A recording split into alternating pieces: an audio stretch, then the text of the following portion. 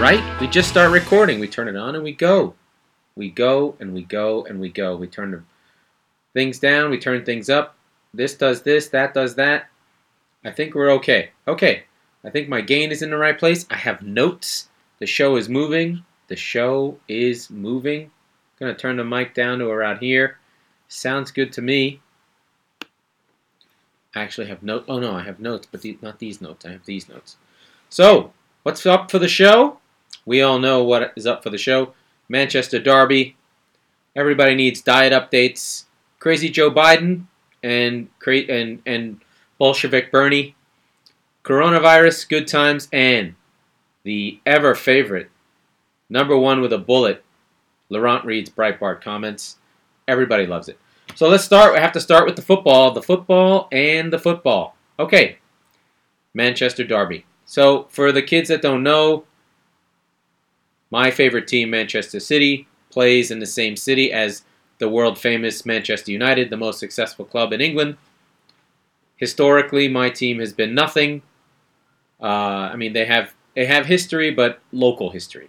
They're not an international player. They have one cup from the 70s and before football became modern football and all this stuff. And while Manchester United have essentially dominated all sport over the last, all of English sport over the last, since 1992. So what's that? Oh shit, I can't do the math. 28 years, 29 years, whatever the hell it is. And they have won, I think, 18 championships in that time period. Most famous club in the world. Sadly, on hard times have not won since 2013. So these are big games for local pride. These are big games for Manchester United to prove their project is on the road. These are big games for City this season because we've been so, lack of a better word, poor in the league.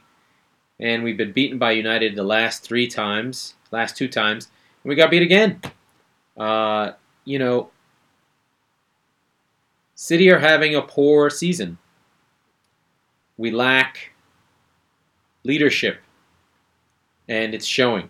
And we didn't put the best lineup out. I don't think we were ever really in the game.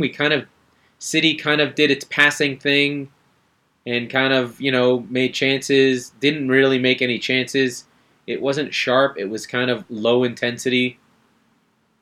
Players were played in places they don't normally play, or they do play, but with different combinations. So a lot of new players in new places, specifically Foden on the right and Cancelo and Zinchenko. A lot of weird combinations of players who don't play that often, so that was odd. Aguero wasn't sharp. It just kind of felt flat. United were the better team. United had more cohesion. United were really defensively good, and I think this is more to say, so this was a B- squad from City with a C performance, or a B squad with a C performance. And this was United's best available at their best, really. Like, you saw everything that United can do. Bruno Fernandes has made a huge difference to the team. All of a sudden, they have thrust in the midfield. They have protection with Matic in front of their back four with Fred. They have, Martial is a good finisher. They've got the pace with James, who's still making poor decisions, but he's really only his first season in the top flight of football. And then on the other side, who's on the other side? Oh, God, I can't even remember. It doesn't matter. United were good. They were defensively strong, and they deserved to win. Their first goal was a quick free kick that Martial put in, and their second goal came in the last minute of the game on a mistake by Ederson. City's goalkeeper, did not have a good game. So it was just kind of a weird. City never threatened. Anyway, for the larger sense of the season, doesn't say anything. It just means Liverpool is going to win the league sooner. City are pretty entrenched in second place. United are moving up closer to the fourth spot, but Chelsea also won. So it has implications for the confidence of United. But one thing we know about this United side, they can have good performances and then lose. And then City just lose to the same types of teams over and over again. If you are a good team that can defend deep and hit on the break, you can beat City because City cannot defend at all. If there's one, they can have possession, but if you come on the break, you will get a good chance because someone will fuck something up. And that's what happened. So we lost 2-0. It's not an indictment on Pep. It's not an indictment on anything. This is just a transitional season. It's weird.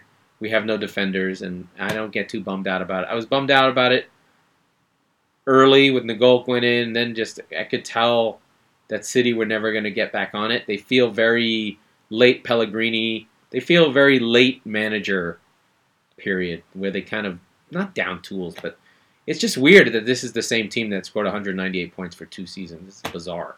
Anyway, also in the soccer committee, this was the first week of San Diego Loyal's season, the new team in San Diego at the second tier of the USL Championship of American soccer, so one step below the MLS. Basically, if you do really well at this level for several years, and you show that you have fans, and you show that you can have revenue, and you show a stadium that can be built, you can go from this level to MLS. There have been, let me count, FC Cincinnati, Sacramento Republic, which is coming next season. Orlando's team came from this league. So it's very common. Seattle Sounders came from this league. Portland Thorns. These have been existing teams that moved into MLS. So it is a stepping stone. But my, oh my, was that fucking abysmal. It was awful. Jesus Christ. The football was bad. The refereeing was even worse. Very stop-start. Lots of fouls. So there was no flow to the game. There were a good 10 minutes at the end. It was a draw, but the Las Vegas Lights, who were the other team, wearing a shirt that looks like somebody threw up confetti on it, scored a goal early. It was a real golazo outside the box. And then we picked up one goal, and then that was it. No chances. No other shots on target. Ugh. If that's the football we're going to get, I don't know how many games I'm able to go to. But it was crowded. It did have a good atmosphere. So it has that going for it. A lot of beer. But the football has to get better. Ultimately, your team needs to show fight for it to be fun. It's all right to lose. What's weird about soccer games when you're at the game, it doesn't feel as dire if your team can lose, but lose with panache and grace. But I don't think Landon Donovan is a good coach. He seems like a fucking pussy. So that's just my thought. Anyway, that's the football update. Liverpool's going to win the league. Blah, blah, blah. Who cares? I know you guys are all up on my diet update. I'm still not eating many carbs. I did have a piece of cheesecake this weekend at a kid's birthday party. It was the first sugary good thing I've eaten aside from like a chicken finger in probably a month. It was the greatest cheesecake I've ever eaten in my whole life. I don't know where the cheesecake gods are, but I love you, so thank you. But otherwise, I'm doing well. I think the thing that's really interesting about it is I feel incredible. I don't know what the hell's going on with carbs or whatever the fuck is in them or sugar or whatever.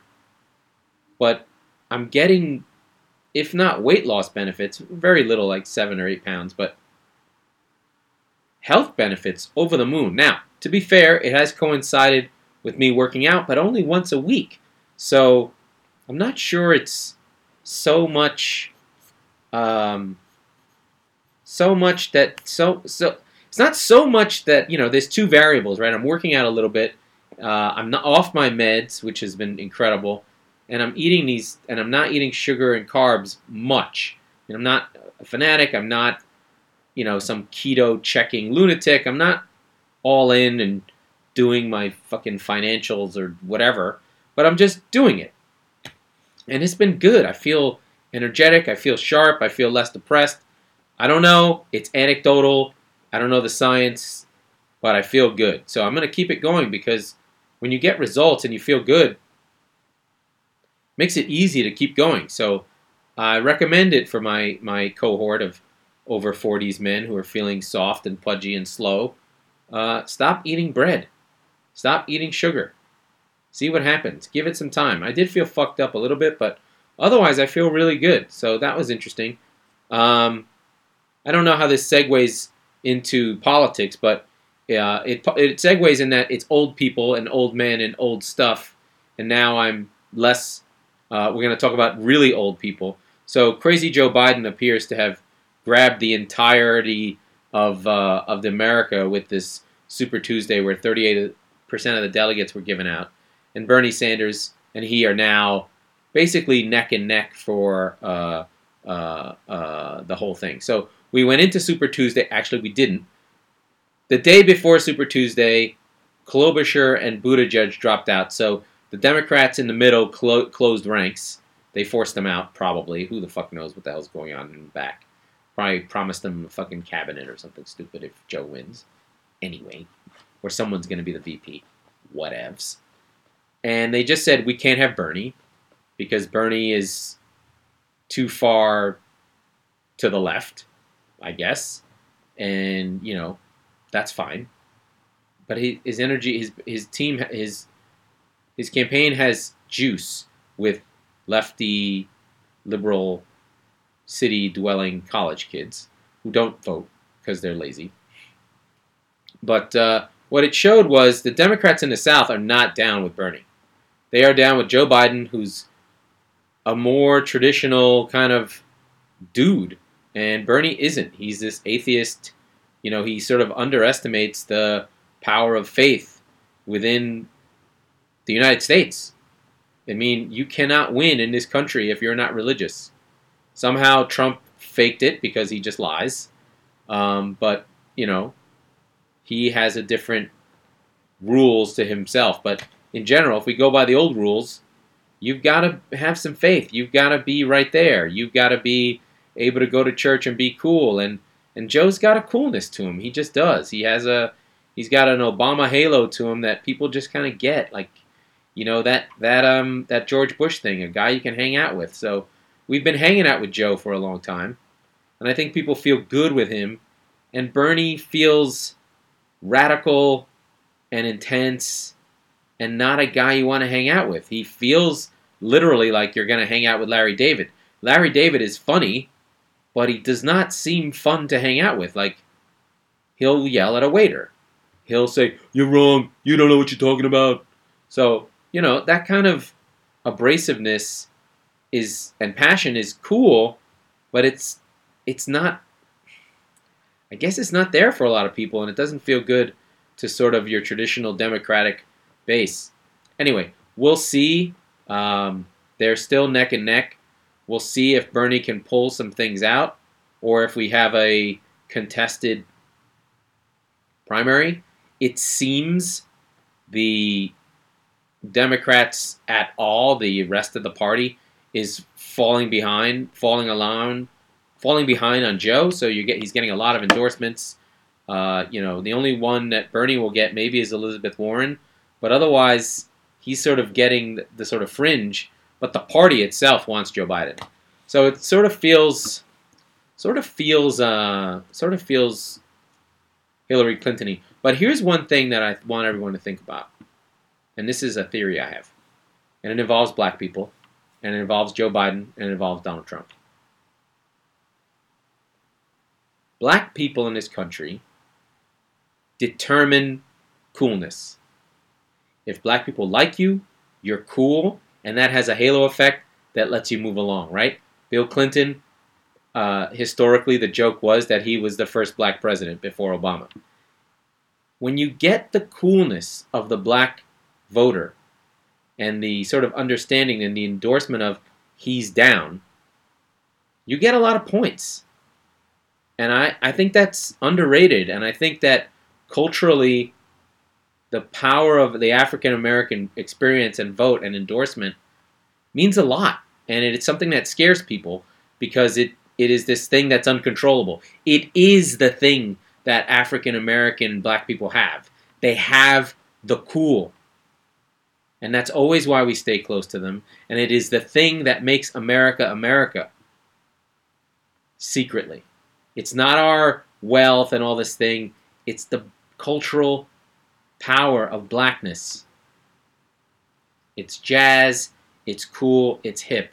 Now, neither Bernie or Joe or Trump are cool or anything, but I think if out of those three, Biden has the halo of coolness the most because he hung out with Obama, and Obama was cool, right? He had a coolness to him. Now, the thing that's interesting, and one of the reasons that Trump, I think, is really afraid of Biden more than Bernie, is Trump strikes me as a guy, as much as there's all the racistness of him, he's still just a guy from Queens, and everybody from Queens is, especially from his side of the town, it's kind of racist, but it's Archie Bunker racism. It's dumb. It's, you're you fucking coon motherfucker. But, he's cool. He's black. I know black people. It's cool. So Trump is like that. He's got Russell Simmons, and he's got Puff Daddy, and he's got black people that like him. And I think he has that sense for marketing and for what's cool that even though he's racist or whatever, he's just a dumb guy, he intrinsically knows that he needs the black vote with him. He needs that rub of the green. And I think he's always wanted that. He's always wanted black people to think he was cool. And that's one of those insecurities. I mean, he's insecure about everything, but I think he thinks that he can get that cool blackness to him, even though, whatever. And you see it on Twitter. You see it in his crowds. He always wants that minority. He always wants that black vote. He wants that black shine, and he can't get it.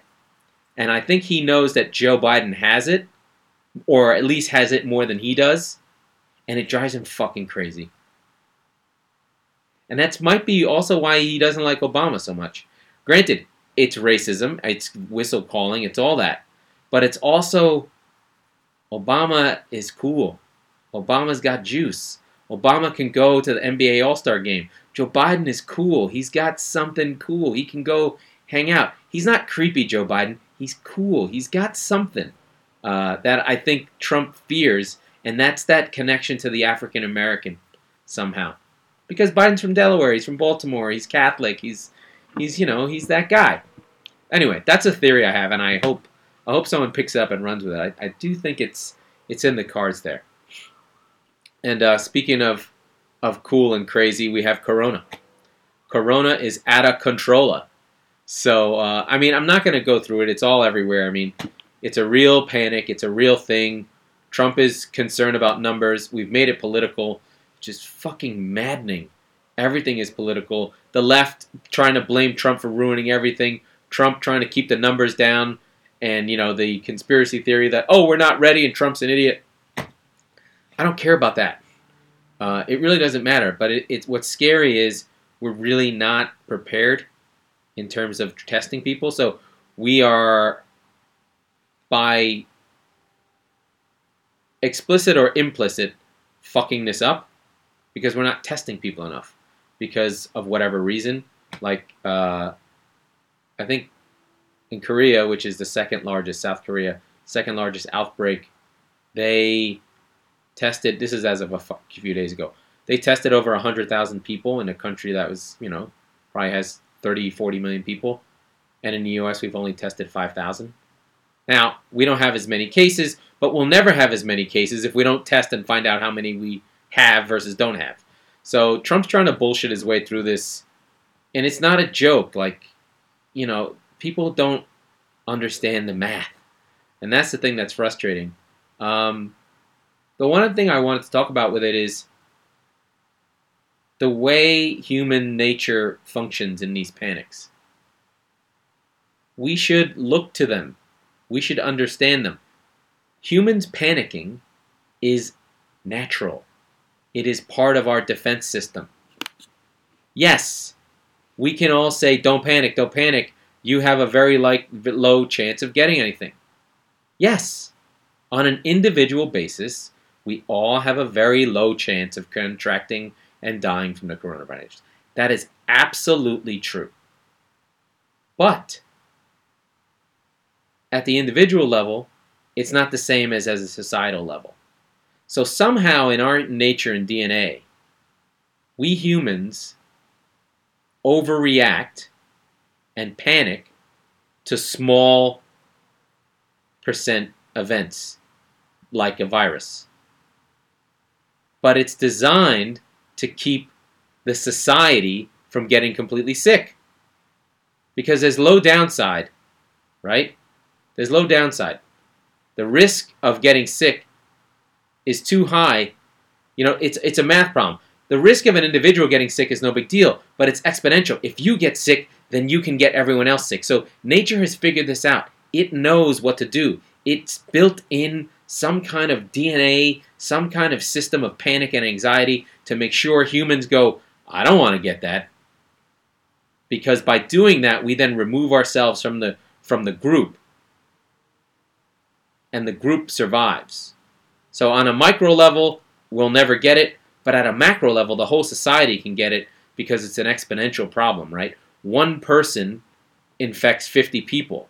Only one person got it, and the only chance he could have got it was 1 in 50 or 1 in 1,000. But he can get to 50, and then the next person is 1 in 1,000. So that multiplier, people don't get math. So when we have 100,000 cases, it means potentially, it's 1 to the 5th. You know what I mean? So, my math is terrible, but someone smarter than me understands these things. So we just shouldn't deride our friends who are panicking. They are doing the right thing. Don't tell them that, it's just like the flu. It's not just like the flu. Humans have something built in to protect the society, and that is panic. Panic is a feature, not a bug. No pun intended. You should panic.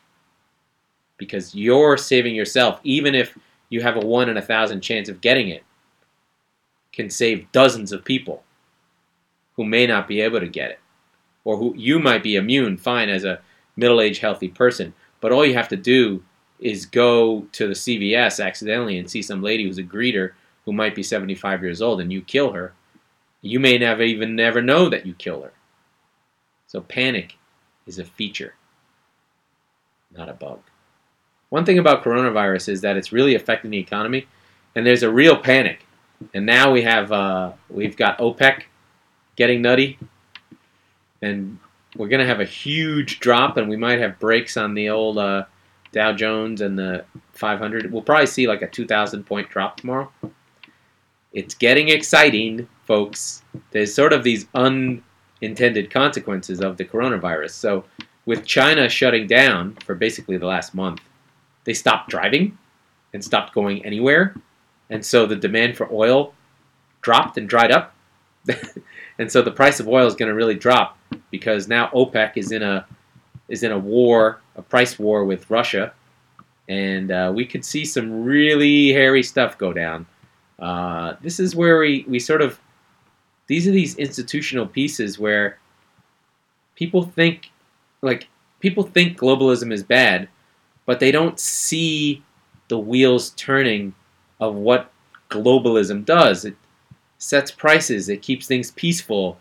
There's just less war. Yes, it's annoying. It makes for things being, connecting things and there being network effects across countries. But business between countries is what prevents war. And when you start down this path of like individual sovereignty and what my country needs over what your country needs without regard to the rest of the world, you get into the conflicts that we have in the 20th century. It's not a zero-sum game. We can all do well. And that's the failure of the globalists, whatever the hell that means, of the international consortium or whatever the hell they are, is that these things all go together, and it's scary that we don't kind of get that.